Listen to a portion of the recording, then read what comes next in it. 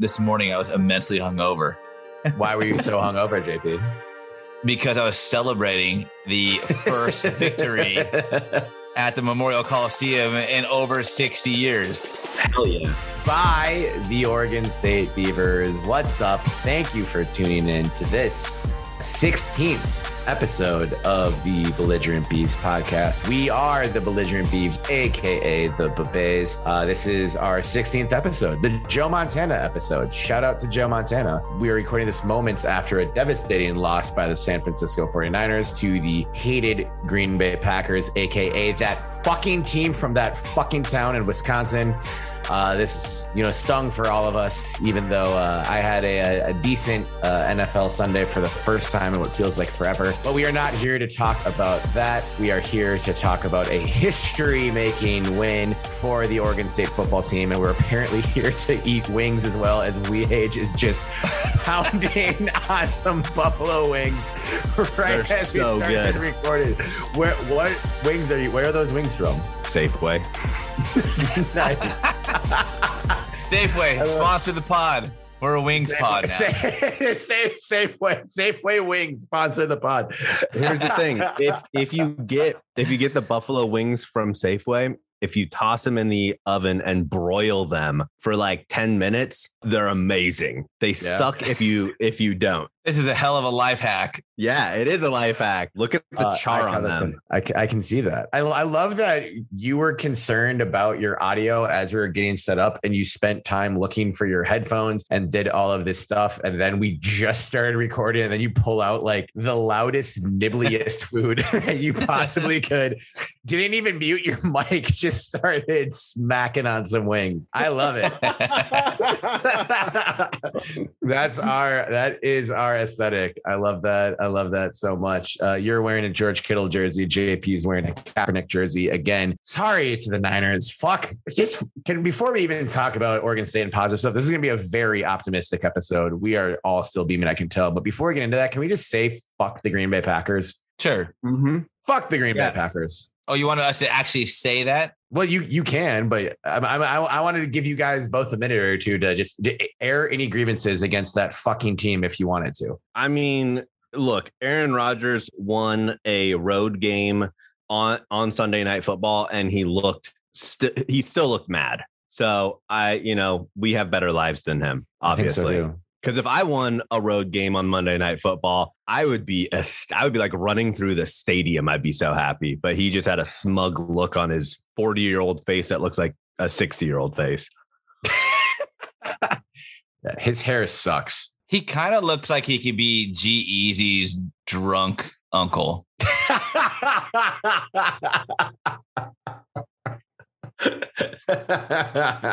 Right? Yeah. The what does Aaron Rodgers look like memes have been going around the internet because it's just like crazy divorced guy energy with that horrible man bun. I know about that. With the horrible man bun. Yeah, you're right. You're right up in the thick of that one. Hey, be easier on yourself, Betty. You didn't have a horrible man bun post divorce, did you? Well, I mean, I am post hair right now. Yeah, my hair's a bit of a mess right now. Are you putting your hair? It always looks so bad, and it looks really bad on the webcam for some reason. I could see at least one eyebrow tonight, if that helps. I can see. Yeah, you know what? Hold on. It's the lighting, dude. It's not. No, don't worry about it. Now I just have a black screen. As you have said before, this is a podcast for your ears, not for your eyes. So don't worry about your eyebrows. We both know that you have eyebrows. You have two very nice eyebrows, and reassuring the listeners. Yeah, listeners, I guarantee you, Benny has two eyebrows, and I'm not paying Terry that much to say this. Just a little bit.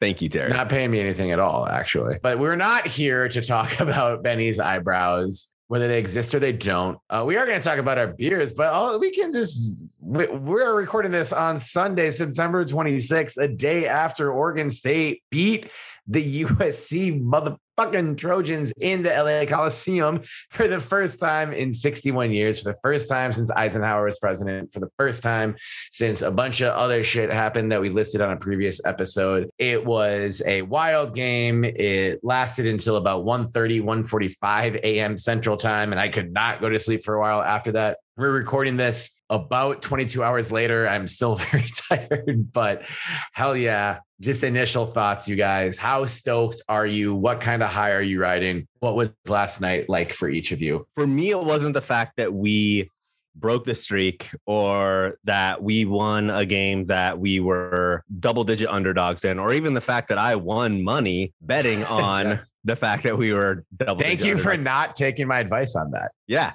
it was the way that we won. We fucking shoved it down their throats. They knew the run was coming. BJ Baylor still just fucking had his dick slanging, throwing defenders off of them.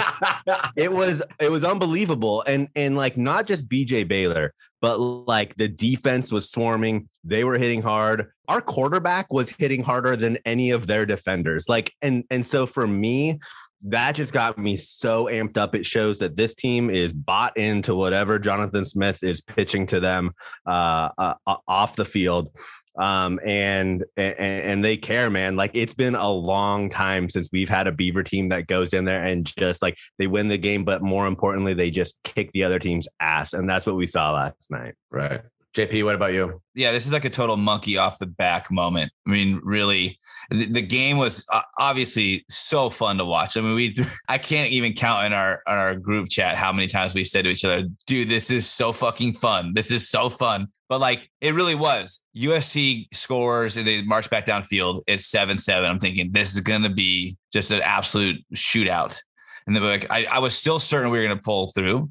But I was like, this is going to come down to, like what I said, it's going to be like a 34-31 outcome or some sort of like decisive field goal is going to win the game. And then we just started kind of pulling away. And they kind of made it interesting in the end. But like by that point, we were already in our minds celebrating. I know we were not wanting to because we just knew that we could beef it up pretty good. But like, I put my phone in the other room and refused to look at it. But we knew. Text or tweet. I know we didn't know.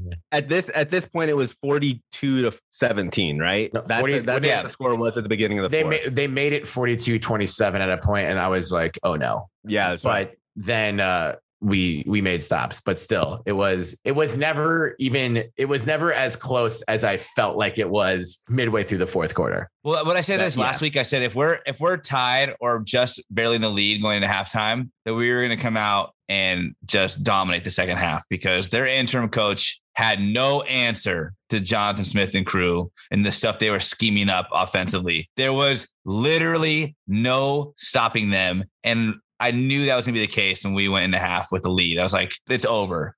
The one thing, though, that I think the bigger than this game, I don't want to take a too big picture, but like this is massive for the program. Right. It's not like we beat number one USC at home after with the 61-year curse behind us.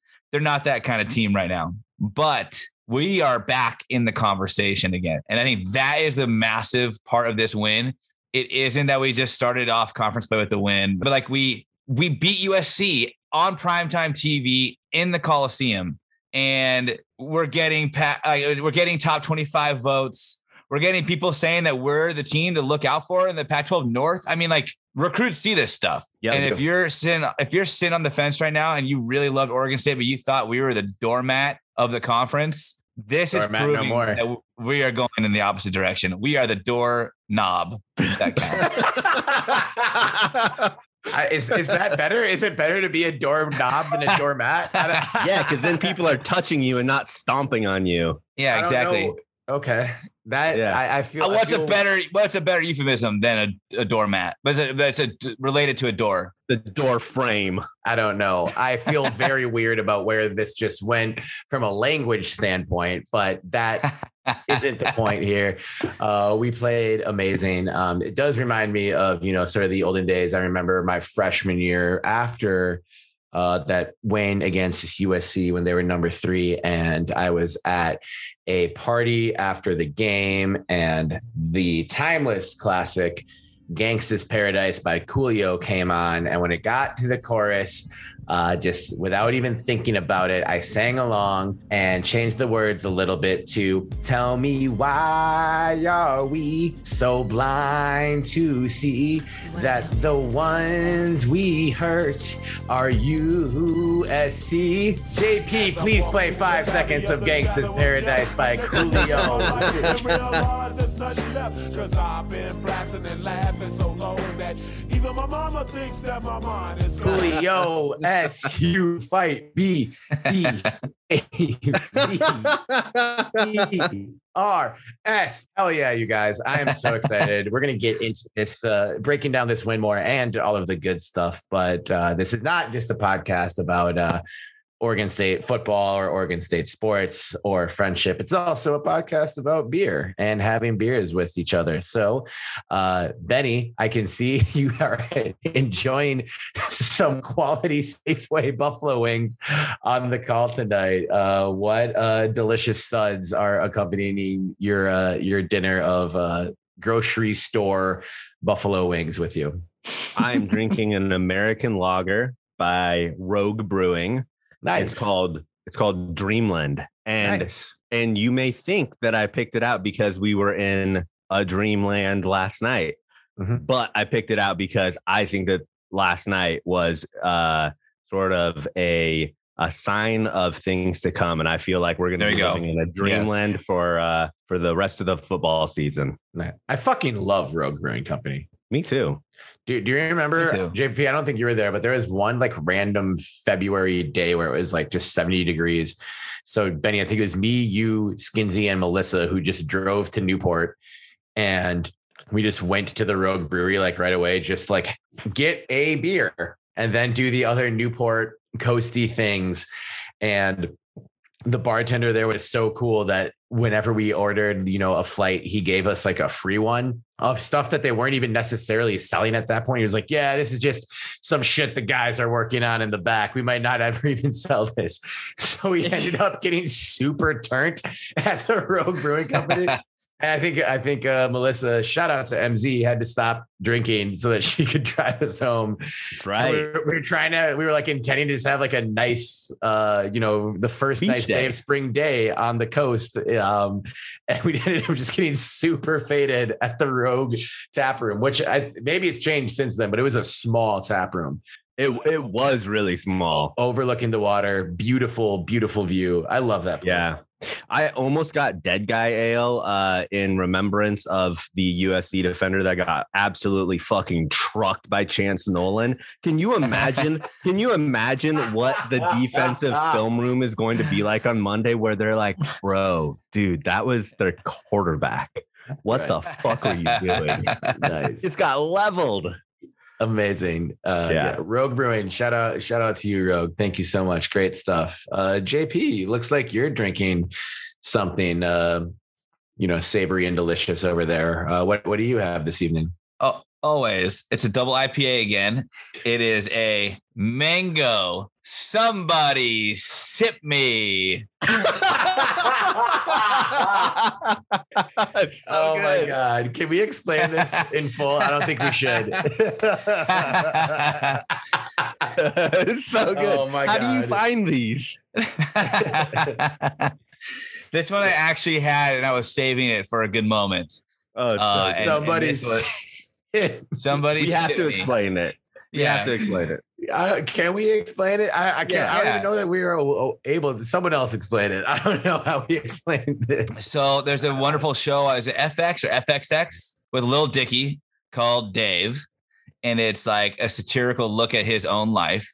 And as he was trying to rise to prominence and go viral as a rap artist, he went to like the local university's library dressed up like The Mask, like Jim Carrey's The Mask. I thought it was Dick Tracy, but maybe it was. Yeah, maybe it was. It's the same kind of style. Yeah. It's a reference to The Mask. It's a reference to The Mask. Yeah. And instead of somebody stop me, it was just what Jim Carrey said in the legendary Mask movie. He said, somebody suck me.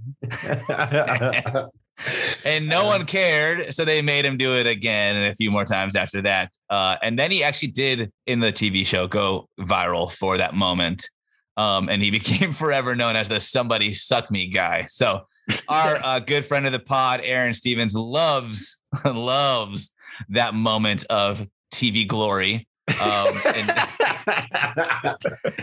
constantly shares a meme in our group thread of that moment, and including last night and this morning. So I felt it only fitting to whip out the mangoes. Somebody sip me. But here's what's crazy. You know what the brewery's called? What? Turning Point Brewery. Oh my God. Ooh. Yeah. Wow. There's omens in there. Yeah, exactly. Whatever simulation we're living in now, it's all on our side. Where is Turning Point Brewery located? Bedford, Texas. So not related, but we put the Trojans in Bedford. Is that where Quiz is from? I don't think so. Bedford? No. Maybe. I was really hoping that it was from Los Angeles, California, but I'll take it. But somebody suck me sort of became our thing last night. Anytime the Beavs it was made a shared play, someone would share that meme or that quote, even in like situations where it didn't apply, which was most of them. Right. Friends, our group chat went insane last night. Like I even like looking back at our social media shares like this morning from last night, like we were so excited. The shit that we texted, the shit that I texted my group chats of like non-Oregon State friends. Yeah, you would have thought we were winning the national championship, which we weren't, but we kind of were. So it was obviously super fun. And yes, that is a moment of TV glory that definitely paved the way. So JP, I'm guessing you probably identified this as an opportunity for you, like in the second quarter, if we had won. Then you just wanted us to hang on so you could debut your Somebody Sip Me double IPA on episode 16 of the Belligerent Beavs, which is what this podcast episode is. I am drinking. I don't have one very specific for the win last night, but like any good podcast, we need to be about our business, but we also need to have a good time. And that it's sort of like a mullet, the hairstyle, which we age sort of. I know, dude. I know it looks like it. You have like. Are you agreeing with him or are you disagreeing? I'm just saying this angle of my weird webcam. It's like a fake mullet that's trying, but it's a bit business in the front and party in the back. So it's just party all over the place. I'm drinking a delicious IPA from Lupulin Brewing Company, which is just outside of the Twin Cities in Big Lake, Minnesota, a tap room and brewery that I love. And it's called Fashion Mullet. And it's one of my favorite cans ever. That's Look cool. at this guy. Look how beautiful this is. That is their logo. It is his soul patch. This whole can is basically one guy in a giant mullet. It's a beautiful, beautiful can. They make koozies like this as well. And it's just a very delicious IPA. Shout out to my guy, Caleb Truax, a world champion boxer from here who is sponsored by Lupulin Brewing Company and one time got me free beers in the tap room. And that was cool to be drinking beers with a world champion. So shout out Lupulin, shout out Fashion Mullet. And I'm enjoying it right now, even though I would probably rather be sleeping right now. The only thing I'd rather be doing besides sleeping is drinking a delicious beer like this with you guys. So Benny, you used to have a soul patch, but it grew extra wide. Dude, it was almost like you had a mustache on the bottom lip. You for sure had a soul patch the first time I met you, and then you talked to me about Tiesto for 3 hours. I can't believe we remained friends. I feel like, have you guys ever heard the rumors of Paul McCartney dying and then like a lookalike coming into his place because it would have been so devastating for? Haven't heard that? No, that rumor. No. Yeah, I have not actually. If I wasn't me, I would feel like that happened to me because that was a different person, Terry. That was such a different person. It's okay. No, you're still the same you. You've just grown. I like your soul patch, Benny. And thanks. And it wasn't a soul patch. It was an upside down mustache. It was, yeah. You just grew. I was looking at a picture just the other day, and I was like, "Whoa, what was that?" It was what it was. Why did my friends let me have that? I told you it was an upside down mustache. I think I put on Facebook. Here's Benny with his upside down mustache. Yeah, no, you're still you, the you we always know and love. You just, grown a little bit, developed some interest. You've purchased another pair of pants since then, which is exciting and good for you. Yeah, not stealing all your clothes either. You're not. Yeah, good times. Well, honestly, great beers, great selections, and what a great night last night was. So let's just, just the general cheers to the Beavs. Cheers. Chop them. You can't spell chop them without hope. Cheers to you guys. Slancha, L'chaim, etc. You can't spell beavers without beers. And you can't spell beavers without beers. You can't. No. Can't spell Terry without I'm tired as fuck. I've been pretty tired the last few episodes we recorded, but I promised I would bring it, and I'm bringing it hard, and I'm ready to get into the nitty gritty of this. Once again, that is final score from Los Angeles last night. Your Oregon State Beavers 45, USC Trojans 27. Guys, I put this in the notes. This is for sure the biggest win in the Jonathan Smith era of Oregon State football. We talked about this a little bit, but JP, just one thing that, immediately comes to mind after watching the game from last night, reflecting on it a little bit. What do you think was sort of your main takeaway of what we saw unfold at the Coliseum? I think that the offensive creativity surprised me throughout multiple drives, where it was very clear that Lindgren and Smith were just totally outsmarting the defensive coaching carousel at USC. And the fact that we were pulling off some of these plays that looked like you would save it for like a last ditch effort kind of play, like on second down, it was just like 2nd and 8. And we would run some wild play and be like, how is that guy so open? Or how is that hole so big? And it just kept happening. And I think that bodes very, very well for the rest of the season, which is one of the big things I liked about the game. Also, on the flip side, the defense looked good. I would definitely say that if you had to pick which side of the ball was insanely dominant compared to the other, the offense was that team, but the defense was still bend, don't break. And they made it a game regardless of what we did on offense. Like it was a winnable game because of the defense, but the offense just blew it open. And I thought that was like a really cool takeaway heading into this next weekend and onward. Yeah, definitely.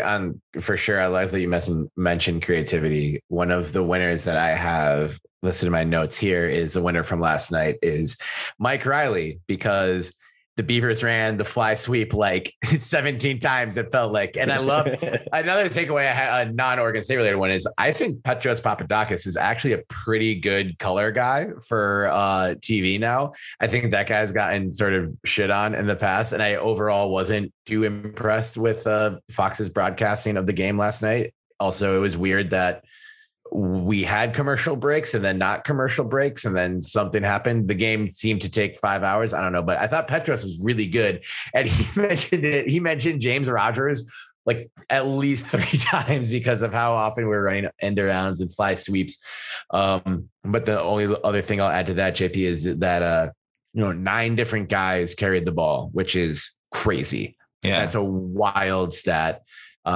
Not necessarily everyone doing it super effectively, but just that 9 different ball carriers touched the ball in the Oregon State ground game just sort of shows the depth of the offense and the variety of ways in which we're trying to get people involved. But, on that same sort of idea, Benny, what was sort of the first thing that, you took away from the performance last night, and what have you been, sitting with today now that we've, had some hours separated from the euphoric finish in LA?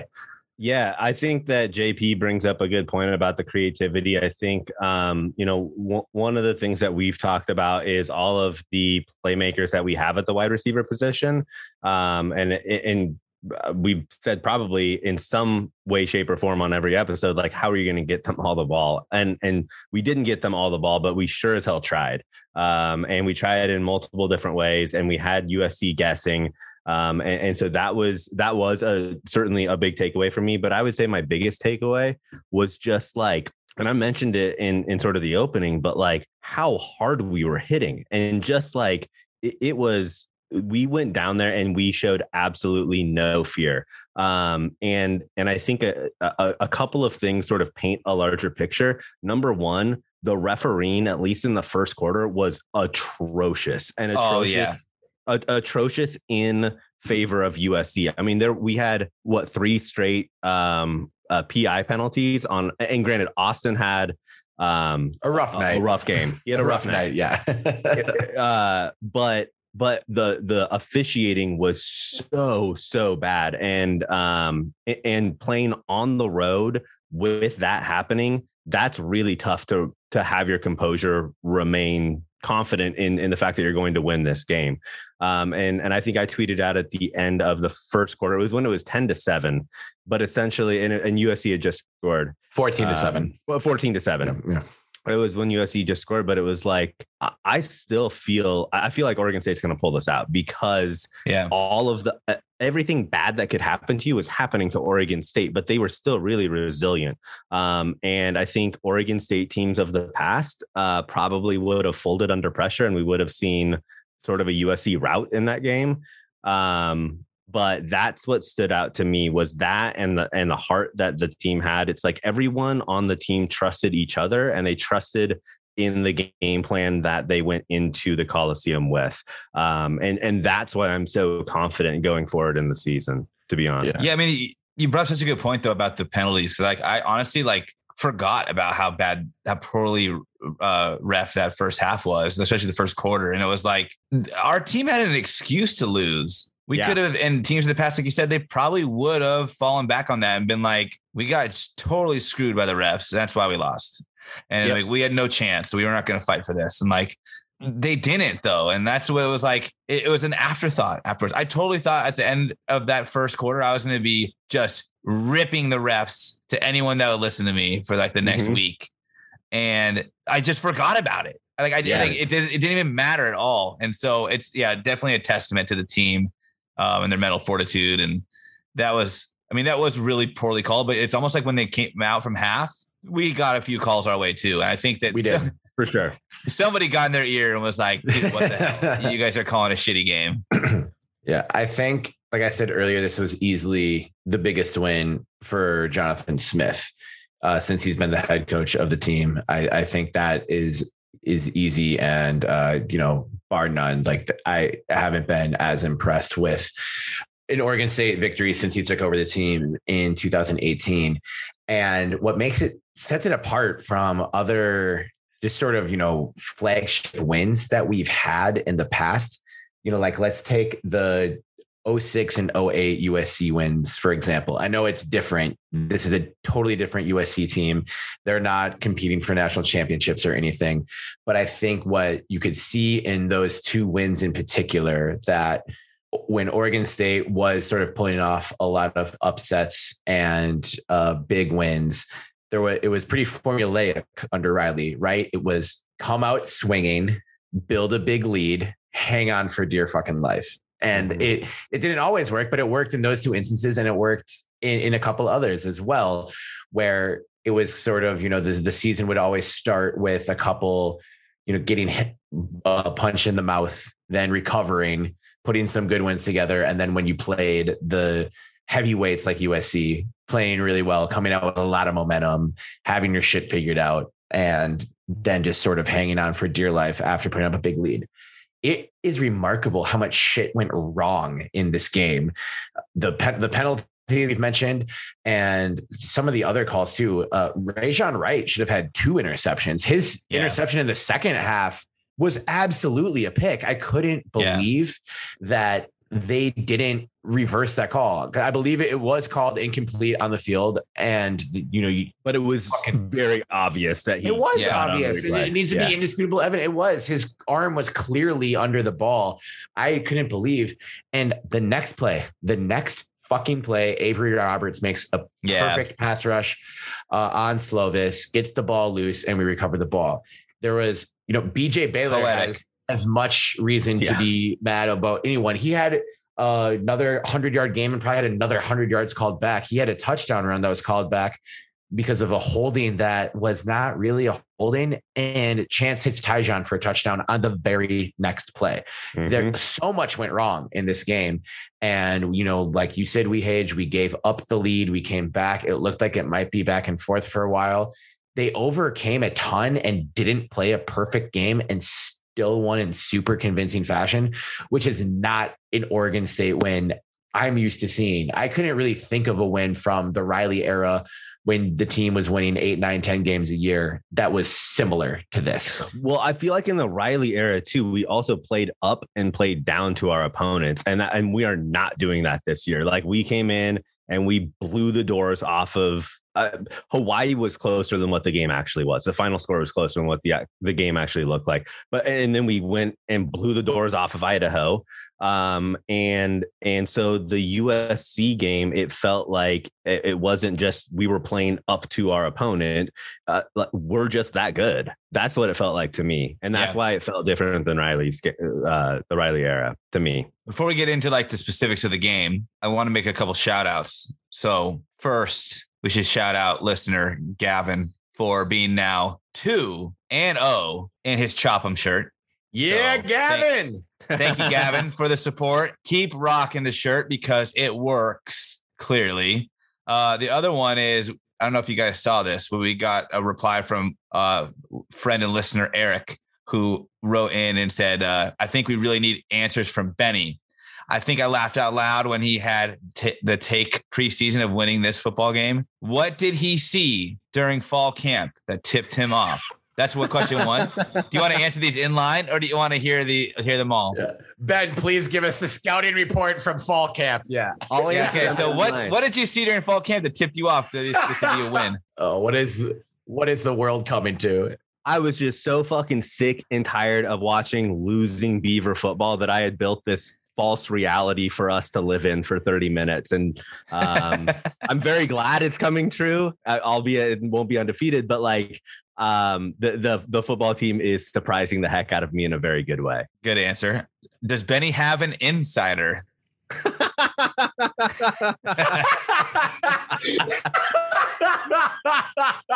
Dude, I haven't been to a home Beaver game since I was a student, and I'm 35 years old. That's changing next week. But no, far from an insider. You're as outside as it comes. Benny is known in his other career by the name Adam Schefter. That's who Benny he uses a voice adjusting tool so that we don't give away his identity. But yeah, you caught us, Eric. Benny is Shefty. So he closes his tweet with, would love for him to give the people some answers on the pod. So I think you've done that. Thank you very much, Benny. If you have anything additional to add as to how you knew, well, wait a minute. You knew, but then you went back, and I called you out last week for going back against your prediction. You did. And Terry came to your defense like a wimp. He's like, he could change whatever. It's week to week. Bullshit. It's a week to week segment. Hey, I have Twitter evidence that showed. So I woke up Saturday and I said, I'm going against. So I flip-flopped again. And I predicted a Beaver win way before the game started. How many flip-flops was this? It was 3, 2, 3. Nice, like a gymnast. Well, then you bet money on it. Like betting, that's pretty much the only prediction. Then once you actually put money on it, we weren't putting money on it when we were talking shit. And then your girlfriend goes to Vegas. Shout out Yuri, by the way, for placing the bet for you. And you put $100 on Oregon State to win. So what's fun? So I have a funny story about that actually. And granted, like, I think what this goes to show is I live life in the motherfucking moment. Like. Shocker. But so Yuri was telling me last night as we were watching the game, she was down in Vegas working the Vision Expo and was like super fucking tired last night watching the game. She's like, yeah, like when I went to go place the bet, I had it and I had the ticket, and there's some girl that I work with that saw the ticket and she was like, why would you bet on Oregon State? Or why would you bet on that? And Yuri's like, cuz. Like, she didn't have an answer. So she just goes, cuz. And she's like, this makes me so happy that girl's sitting over there probably thinking that I'm a fucking genius for making that pick. But it is amazing that people were just dogging on the pick. And they pulled it out. So that made me happy. They sure did. I also, while we're doing shout outs, I need to give a shout out to a follower of the pod, Colin McManamous on Instagram, who sent us a picture of his enamel mug, which you can buy on the merch store at belligerentbeavs.com, along with your Chop 'em shirts. He sent a picture of it with the caption, USC doesn't deserve good whiskey. They get fucking box wine. Chop 'em, go Beavs. it's filled to the brim with what looks like a Cabernet of some kind.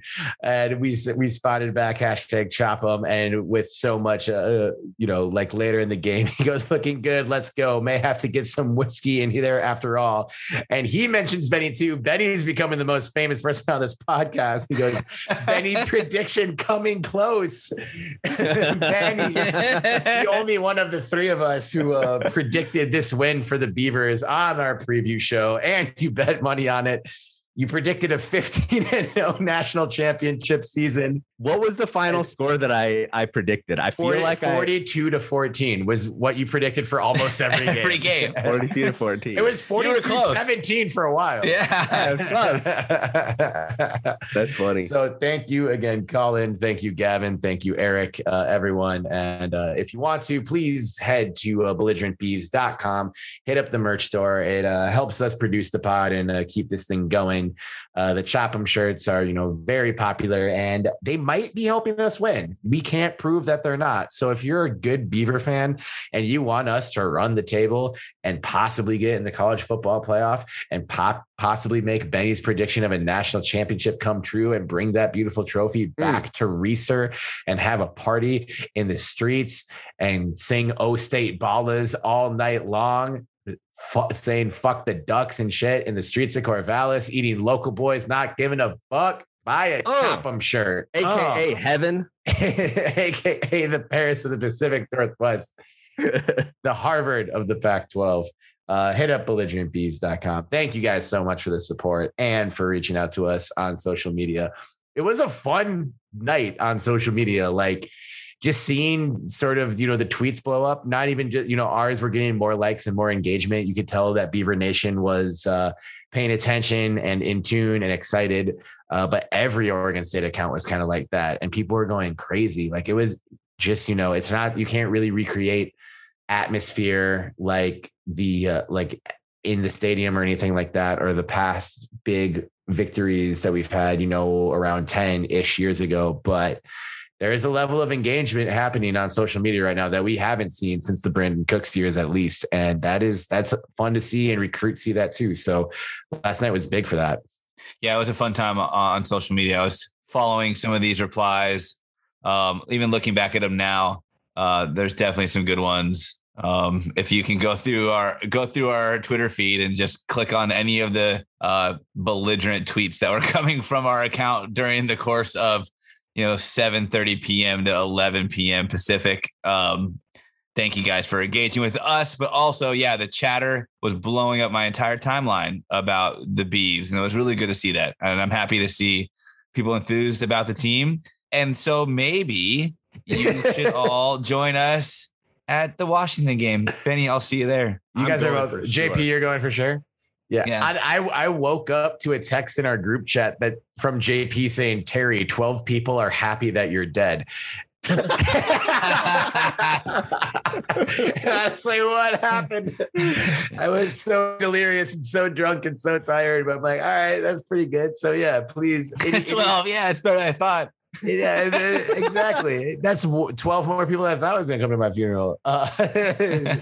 That'll have me. My livelihood will be put into question basically twice a weekend for the rest of the football season. So I'm sure that won't be the last Terry's dead tweet shared. It's up to 17 now. Up to oh, thank you, all 17 of you. I need to send them a sticker or so. I'll send them, a personal thank you note or something from me personally. Thank you all for caring about my livelihood / One of them's your boy Joe Smaby. Hell yeah. Joe's been trying to kill me for years. Joe's going to be mad after next weekend. This is a perfect segue because you guys are going to the Washington game. We'll see if I fly in last minute. Flights have been cheap as shit recently, you guys. I probably won't do it. I can't. It's just been too much travel. I wanted to just sleep in my own bed, but maybe I will. So Joe and I, this basically started in 2014 or so. And for our listeners, we should mention that Joe went to the University of Washington. Joe went to the University of Washington, visited us a lot in Corvallis. We went up to Seattle. Joe grew up with me in Minneapolis. We are now both back living in Minneapolis, but just bonded in college over the geography that we shared, convenient place to visit each other and get hammed, and mutual hatred of the Oregon Ducks. So it really brought us a lot closer. And in around 2014, we were both back living in Minneapolis, and we wanted to sort of put a annual wager on the Oregon State Washington game. No, it's more than just money and kind of fun. So we decided that after that game each year, we would go to this great old-timey nice steakhouse in downtown Minneapolis called Murray's that we both love. And the loser would have to pay for all the food and the winner would pay for the drinks. So not super high stakes, but just sort of, an acknowledgement of whoever won the bet or whatever. Since we put this bet annually into practice, Washington has won every single time. To Joe's credit, he's a generous guy. This is a bar or a steakhouse that has $25 Manhattans. So one year we got there and Joe ordered us a round of those to start. And I'm like, all right, I think the winner is going to spend more money tonight than the loser. But I've just dreamt about getting to go to Murray's with Joe and pay for the drinks as opposed to paying for the food. And I think now I finally have a chance to do that. So I might finally win the Murray's Steakhouse bet with Joe Smaby this Saturday at Reeser against Washington. You guys are going to the game. We'll talk more, I think, about some of the details of this USC game, but marching on forward. We got the Dogs. They're coming off an overtime win against Cal. How do you guys feel about this Saturday? I feel really, really good. I feel good because of what we saw at USC and what we were talking about with like Oregon State not playing up or down to their opponent. I'm really confident that Jonathan Smith is going to have this team ready and that they are going to be amped to play. What's crazy to me is this, and I wanted to bring this up in sort of a larger sense, so maybe we can dig into it a little bit later, but Washington opened up as a 4-point favorite, which is crazy. Michigan's not a great team this year, and they got rocked by Michigan. Let's also not forget that they lost at home to an FCS team.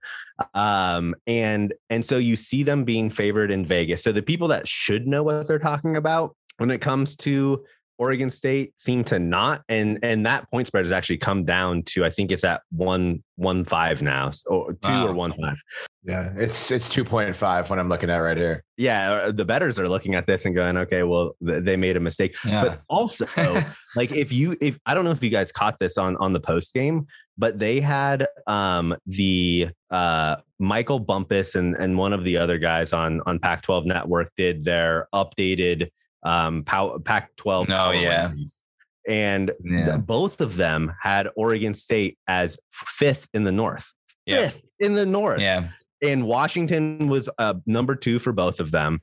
And so it's USC like game? After the USC game. After the USC game. Okay. We were behind Michael Bumpus. We are behind, and I reached out to Michael Bumpus and I said, as a Beaver fan, how? And he reached back out and he said, well, that was the timing of it was a little weird. I'd probably have OSU at 4, maybe 3. And I'm like, who is who are we under? Because Cal's only beat Sacramento State. Washington has lost to an FCS team. Washington State is run by a complete fucking idiot and looks terrible. Like, who are you? I get Stanford beat USC too, and Oregon is Oregon, but like, the fuck are you talking about? And so that's why, to me, this season feels so special. It feels like it's us against the world. Like, the people who should be having our backs, like Pac-12 should be embracing this.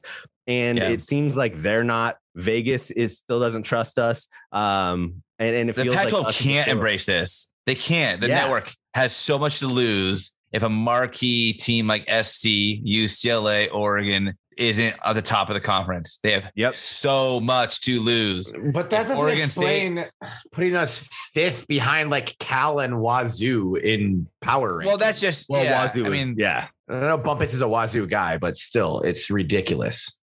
That's just like poor prep. It's just poor prep. I mean, honestly, we should whip out the not 12 shirts. I mean, like, right. We also understand that the people on Pac-12 network programming don't do any preparation. or have production meetings. They don't. Very obviously. That's also why I think that this team, you can tell that they feel that. They feel like it's like, fuck everyone else. We're going to make you pay attention to us. Like, fuck you, Pac-12. You keep putting us on these like 6 p.m., 7 p.m. starts. We're going to make you put us in the prime spot, which is amazing. It's 10 p.m. for your boy. But exactly. You want to put us on the spot where no one on the East Coast is watching us? Fine. Like, we'll make you put us on the primetime spot. And that's why I think we come out swinging in Washington. Reeser, this is the other thing. Reeser better be lit. Reeser, there better be fucking people litty lit. It has to be lit.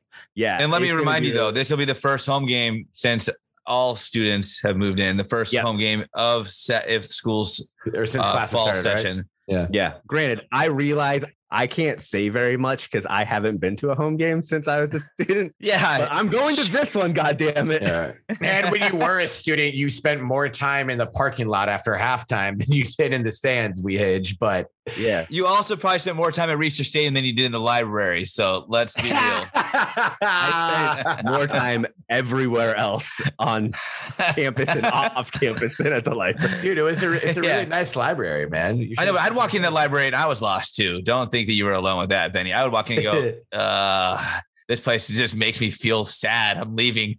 I'm going to go to class. I never got lost in the library because I never went into the library. Wow. Someone we've talked about on this podcast a lot already. I just want to talk about briefly because I think we hedged the attitude you were just talking about, that just fuck this. We're going, screw the pundit, screw the networks, everything. I'm just going to ball. And that is BJ Baylor. You could kind of see just the swagger dripping off of him.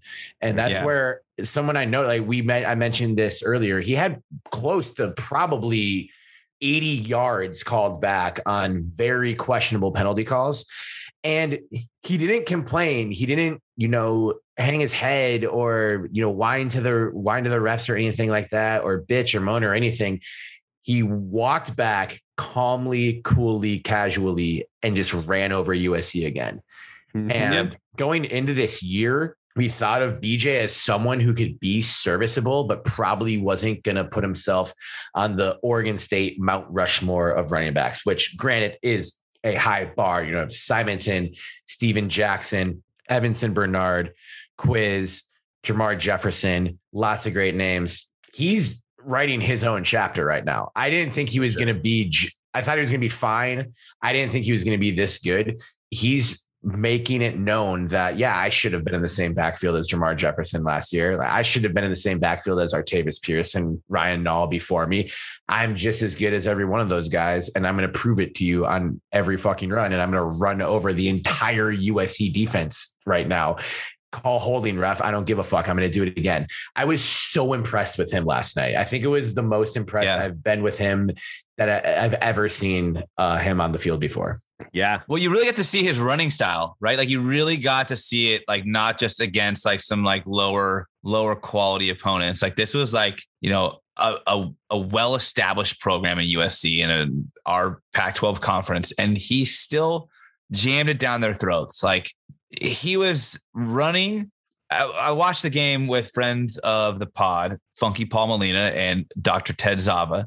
And nice. But Funky Paul Molina brought up a really good point. He said he kind of runs if you blended Storm Woods and Jamar Jefferson. He's got that kind of style where it's like he could break away a little bit, but he's not going to bruise through people. And it was very after I heard that comparison, it was like almost nostalgic to watch him, as you mentioned, like these guys who are the Mount Rushmores on the Mount Rushmore of Oregon State's running game.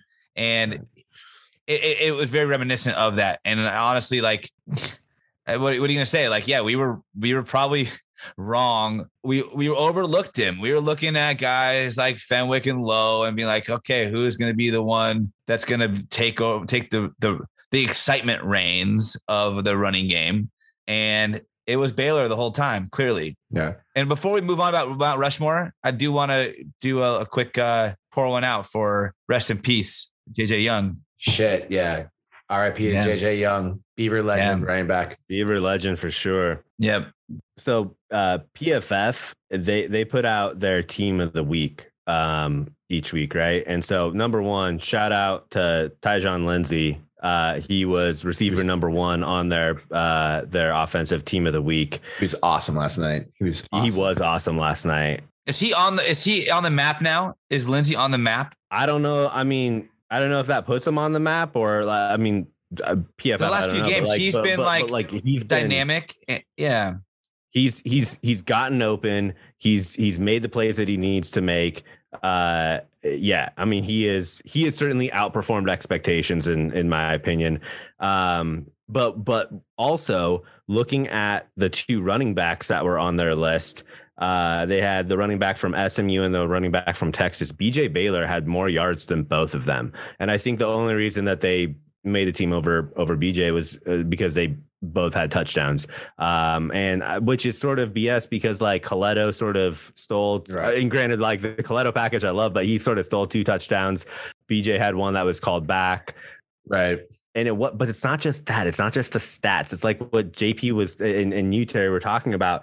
And granted, like you can say a lot with just pictures, but there was a picture from last night of BJ walking off the field and his nameplate on the back of his jersey was ripped off. Right. Yeah. And then there's another one where he's just like shoving a U.S. defender. The U.S. defender is like parallel to the ground. Right. Like, and he's just shoving him. And it's just like, that man's just a beast. And he just pours it all out on the field and just balls. And so it's like one of those guys where it's like, he puts up the stats that should get him the notoriety, but he's one of those guys you just want to see succeed so fucking bad because he puts it all out there. So he's going to be really fun to watch the rest of the season. He's definitely a running back that you feel good about when you have a double digit lead or multiple possession lead in the fourth quarter. I was nervous as fuck just because I'm sitting here like I've seen this movie before. I'm not allowed to have nice things. This is going to get taken away from me. I think if we wanted, we're not going to get super critical, but there was a decision there. Chance Nolan threw a fourth quarter interception on, Smith decided to be aggressive. And literally before that, I said out loud to no, and I was alone in my apartment. And I said, be aggressive, pass for it. And then Chance Nolan threw an interception. I was like, what the fuck? But BJ is the type of runner where if you're up 10-14 in the fourth quarter and you're just trying to melt the clock, give it to BJ because his ball security is fantastic. He doesn't have super negative plays very often. He's not the type of guy who's, going to try and run 10 yards back to try and get a gain or whatever. He's just going to, pin his ears back and go forward. And he has the ability to break one for a 50-yard touchdown, but will also usually get 4 or 5. So he's definitely his own kind of runner. But yeah, he looked great last night. You guys want to hear sort of a wild stat? BJ is leading the Pac-12 in rushing yards and TDs. and Chance Nolan is leading the Pac-12 in QBR and TDs. Yeah. We're leading the Pac-12 in so many offensive categories. So how the fuck are people like Michael Bumpus and Jason Gesser and the other just hacks on Pac-12 network being like, I don't know. I think I still have the Beavs at 5th in the North. Like, we're getting like 500 yards a game and beating the shit out of people. We just beat USC in LA. Right. Yeah. I mean, Get out of here. Get out of here. Yeah. It's unbelievable. Chop you. Yeah. We'll chop you. But I think I put a tweet out there, because I was mad about that when I first saw it. How are you going to put Oregon State as number 5? I was like, chop the whole fucking conference. Like, prove them all wrong. Right. Prove them all wrong. Chop them all. Chop them all. Chop them down. And I need to give another fan shout out to Scott Yearlings. I believe I'm pronouncing that right. AKA Scott's Beaver Dam, follower of the pod on Twitter, and has made his own sort of chop 'em graphics with cut down trees with the logos of our opponents in them, and had a chopped down tree of USC last night. Awesome. I think we retweeted that. We need to retweet it again. Scott, you're the best.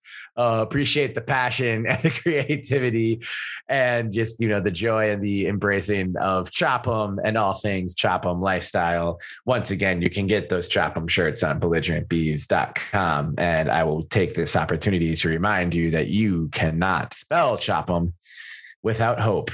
And we've got a lot of hope going forward for this football season. And we cannot go any further in this 16th episode of Belligerent Beavs without talking about Jack Colletto, guys.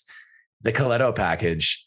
All he does is score touchdowns, pick off passes, wear gloves really aggressively, and just bowl over Trojans. It was such a perfect Colletto game. I couldn't believe that Fox Sports 1 they had this special graphic for Tyjon Lindsey every time Tyjon Lindsey scored, but they didn't have one for Colletto. And I'm like, you have to know the Colletto package, Fox Sports 1. Did you do any prep for this at all? Did they listen to the pod at all? They did. No, it's probably the FS2 team that was dealing with the Colletto package. Fox, listen to Belligerent Beavs. We got you covered with everything you need. Epic Colletto game. I feel like this guy's been in college for 6 years, and I want him to be here for 6 more so that he can have more epic showings of 2 big rushing touchdowns and the game sealing interception, which is just a hilarious stat to have. Jack Colletto, you guys do it all. What'd you think of big number 12's play last night? He did what he was supposed to do, man. The interception at the end of the game was pretty clutch, but we had sort of 2 weird anecdotes last night, right? We had our backup QB seal off the game with the game-winning interception. We also had our starting QB pin USC inside the 5-yard line within a amazing Oregon State quarterbacks do it all. They are dynamic. Gotta be a 53-yard punt, like pooch punt, even. Yeah.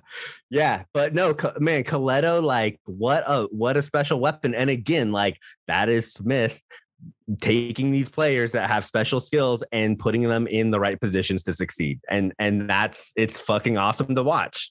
You're kind of bending the rules of traditional college football with that, right? Where you're like, yeah. Right now, normally you'd have either a fast running quarterback or your regular quarterback stand in and try to rush up the middle for a couple yards on the goal line, right? Then you're risking the well-being of your starting quarterback, who's clearly not going to be as fit to take a hit as somebody who essentially plays linebacker on the other side of the ball. And let's not forget that Colletto was a backup quarterback. Yeah. He came to OSU as a quarterback. So like, he's got the skill set, and it's like, why would you forget that he had that? And that's why I think a lot of coaches do that. They go, no, you're a linebacker now. Like give it up. You're not throwing the ball anymore. And that Smith doesn't do that. At least he hasn't with Colletto. And he's clearly very much embraced the Colletto package TM. It's worked to our favor. And the fact that now it's also on both sides of the ball in full display against USC was awesome. We couldn't retweet that fast enough. No, it's kind of cool though that USC has. I saw the stat tweeted out last night. It was like 47 4-star athletes, 4-star or higher athletes and they put Colletto in at the goal line, and you know what's coming. I know what's coming. USC sure as hell knows what's coming. And they just ram it down their throat, and USC can't do shit about it. He's a fucking monster, though. It's like giving the ball to Yusuf Nurkic and just being like, just plows through. He's such a massive, intimidating force. And we also need to give him some flowers and maybe an apology, because we kind of talk about Colletto as automatic 2 yards at this point in the season. After the 2 touchdowns he got last night, he now has 3 touchdowns. He has 11 carries for 33 yards. So he's averaging 3 yards a carry. There you go. Jack Colletto, automatic 3 yards, automatic game stealing interception. What a fun legend this guy is writing. He's going to be a beloved Beaver just forever. I can see him as a guy who comes back to games like a lot, and he'll just be like on the field, and the announcer, it's got to be the same play-by-play announcer at Research for the last 40 years, be like, "Hey, welcome back, Jack Colletto," and everyone will be like, yeah, they'll bring him back. Like somebody tweeted out, when they finally finish the west side of Research, they're looking forward to the Jack Colletto statue on front. I forget who that was. Sorry, still alive when they finish the west side, but I'd love to see it. We won't get into that. Any other thoughts? Any other signature players you guys want to shout out? I have Rajon Wright here as a big winner from last night. Same with Avery Roberts. Those guys were fantastic. Trayshawn Harrison, my guy. The John Dunmore of my heart, Benny Weehage, the transfer wide receiver I love. Great to see him get a touchdown. He looked great on that play. Love that we gave him the ball in the running game too, even though he was holding that ball like not a loaf of bread. Yeah, like Willie Beeman at the beginning of any given Sunday, not late in the movie any given Sunday. But he held on to it and looked good. It was great to see him play. JP, how about you though? Who else earned some stripes for you in this big win against USC? I'm going to shout out Tegan Cotoriano, because to open the game, executing that play, I mean, he could have easily dropped that ball. He's a tight end. It's not like, hopefully his hands are great, and clearly he's got some pretty good hands, but like no one's expecting him to catch every single ball, especially one that's wide open, where there's no defender within what felt like miles of you, and you're strutting into the end zone at Memorial Coliseum to open the game. Like, that was awesome. And that set the tone, I think, for the rest of the game. And so shout out to Cotoriano. That was a great way to start the momentum on our side. Yeah. But he and Musgrave weren't involved much after that in the passing game, but you noticed them in the blocking scheme a lot. Petros was giving them shout outs almost every other play. Oh yeah. Really, it's great to have. We have a good offensive line. They got dinged for, I think, some unnecessary holding plays, and maybe it wasn't their cleanest game, but having those two dudes out there as well, they're fucking massive, and they can both catch the rock a little bit. They're not Antonio Gates or Jimmy Graham looking like guys out there, but it's almost like having, a 6th or 7th offensive lineman on those plays when it's 2 tight end sets, and the defense still needs to respect their receiving game a bit. So it was a great showing for both of them. And it was nice to see Tegan getting the scoring started with a touchdown. Yep, for sure. What about you, Benny? Final takeaways. Number one, shout out to the Beaver fans for showing up. I thought that hearing the OSU chant at the end of the game was pretty cool. And in contrary, USC fans, just be better. Like, support your fucking team till the end. That stadium was empty like halfway through the third quarter. That's just LA, dude. Yeah, that's true. I thought I don't know if there's a player that we haven't really talked about that I thought that really stood out. I do think that Chance Nolan he's reminding me of a better version of some of those quarterbacks that we had when we were in school that went on to play in the NFL, like Sean Mannion and Canfield. Or did Canfield go? He went to the NFL, didn't he? He was on the Saints for a little bit, I think. Yeah. But he might be like one of the best quarterbacks that we've had. And I know that's like saying a lot, and that is making a lot of assumptions of what's going to happen later on this season. But like the way that he has played from the second that he was given the ball at halftime of the Purdue game, like, dude, he is balled the fuck out. Yeah. We need to put a moratorium on what would have happened if we started chants against Purdue, because it's just making me so sad. I can see, the Beaver fans tweeting about that constantly. We're tweeting about it and texting each other about it constantly. Being 4-0 right now would be so sexy, especially since we're getting votes in the AP poll and the coaches poll now. But we just gotta stop thinking about it. It's not. Yeah, we're 3-1. Yeah, we're 3-1.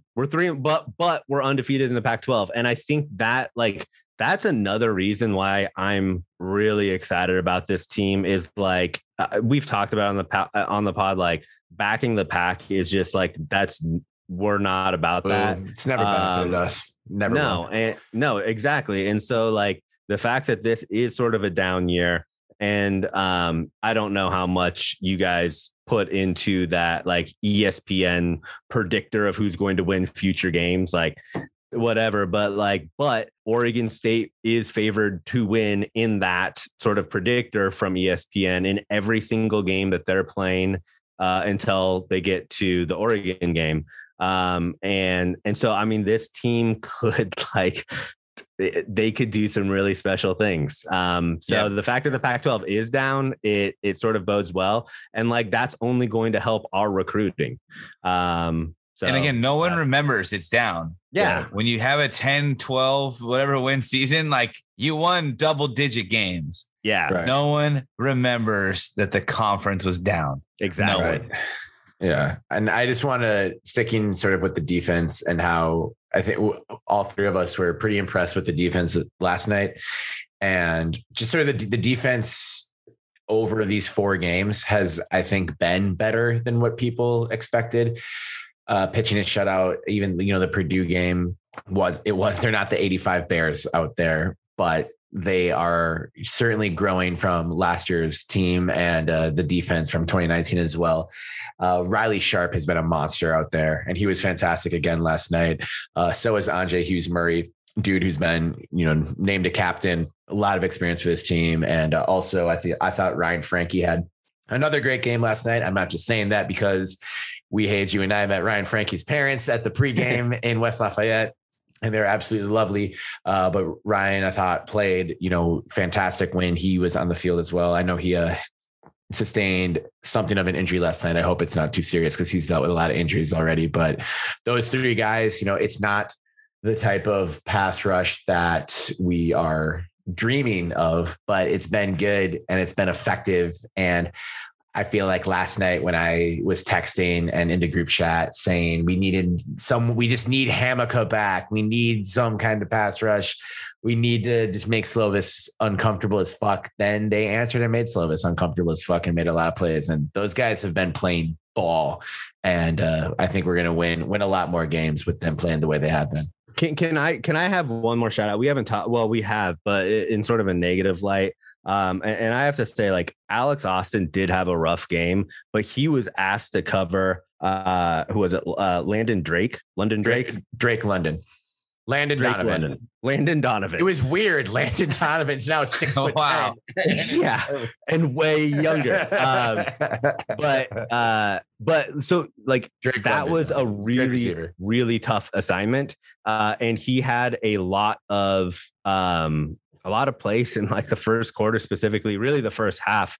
That's just a lot of coaches would have pulled him. And being completely transparent, in our group text, I was saying we have to get him out of there. We have to have someone better than him. But the coaches stuck with him, and he had a significantly better second half. And that is not an easy task to do, because when you get burned like that, as many times as he got burned, and get called for penalties as many times as he did, it is so easy to hang your head. And it's just another testament to this team doesn't give up. And even though Alex Austin had a bad game, he stepped it up and didn't allow that to continue to digress and cost us more in the second half. So huge shout out to him for pulling his shit together in the second half. Right. It has to be such a miserable experience being the person in the secondary who's getting picked on every play.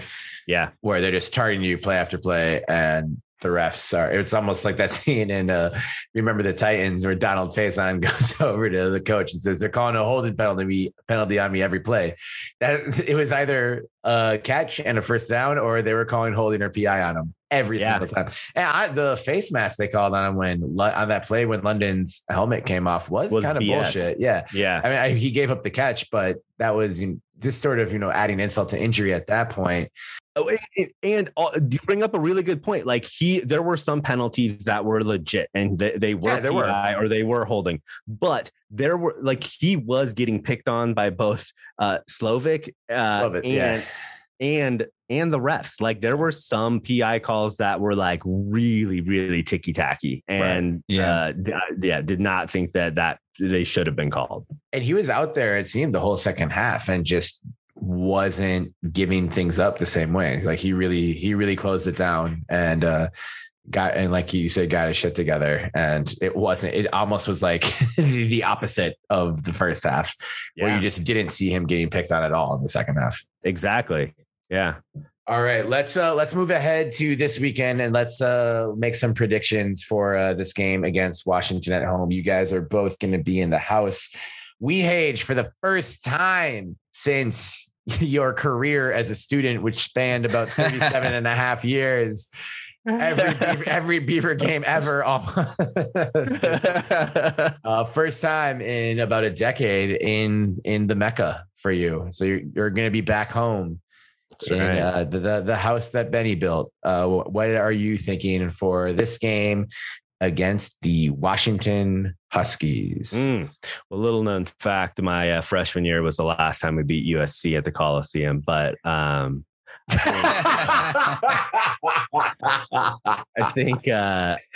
think we win this game, and I really hope we put it to bed early. I think Washington's offense, they looked good against bad teams, and there is nothing that they've shown me, and I've watched a little bit of a couple of their games, so I haven't watched a lot on Washington, but their defense does not look like they are primed to be able to stop anything close to the caliber that we showed against USC. So if this is a close game, it is a very high scoring game. I think that Oregon State wins this game. I'll say 42-14. There it is, the Benny. JP, what do you think? I predicted we'd lose this game in my preseason prediction, and that was also after I predicted we would lose at SC. I don't really see a losable game, or a non-winnable game is probably a better way to put it, through the rest of the season on this schedule. Yeah, including Bama in the national championship. Yeah, exactly. That includes this next Saturday. We are going to beat UW, and we're going to beat them. It's not going to be as close as the score indicates, but I'm just flip-flopping my last prediction of 21-16 Beavs. We will be up 21-7 at halftime. And your final is 2016? 21-16. We will be running clock all the second half. They'll get a couple field goals or 3 field goals, and that'll be it. Okay. I'm probably close to that, JP. I think UW's defense is decent. I don't think their offense is very good, but I think our offense will wear them down as the game goes on. I think we win this game 27-16 and have a nice little win streak going heading the next week. It's at Wazoo on the Palouse. We got to get revenge for them fucking up our bowl eligibility hopes in 2019.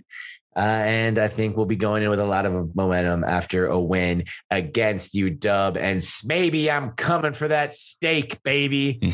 Hell yeah.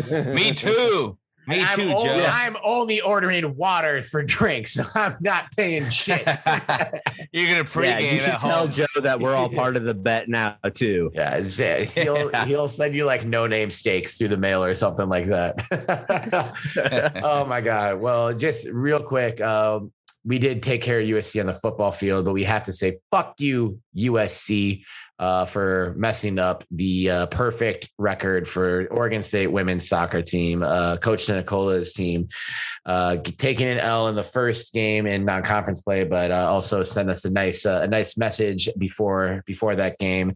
So thank you, Coach Nicola, for the support and bounce back. Got a chance here against the Bay Area schools coming up, and feels like 2 wins and a whole bunch of goals to me. So go Oregon State women's soccer, #Beav up, get back in that winning column and keep dominating. And also it was great to see on social media for the men's soccer team's latest game against UC Santa Barbara, which was a 1-1 draw. There was a packed house at Paul Lorenz Field. Nice. That we were pointed out to on Twitter. So good job, Beaver Nation. Great job, Beaver fam. Keep packing that stadium for the soccer teams. They're getting results and playing well. Love to see them extend their seasons far into the postseason this year and make a run at it. So all fun in the fall sports in Corvallis, Oregon right now. So if you've been out to games for men's or women's soccer, good for you. Text a bunch of friends and bring them to the next one. And go Beavs. One last thing. So JP and I will be wearing our belligerent Beavs attire at the game.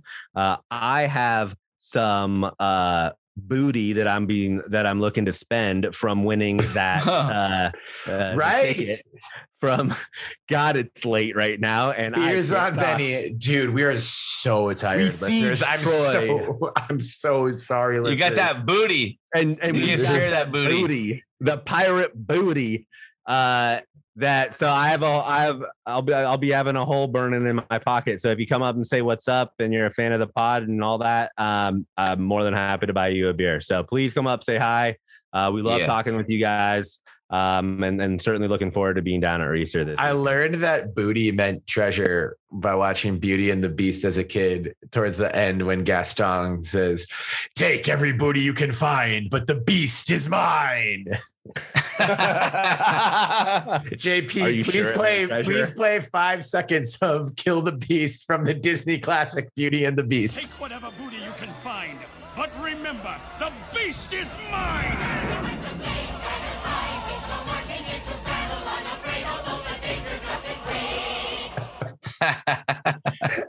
And we are out of here on that note. We all 3 of us need to go to sleep so fucking badly right now.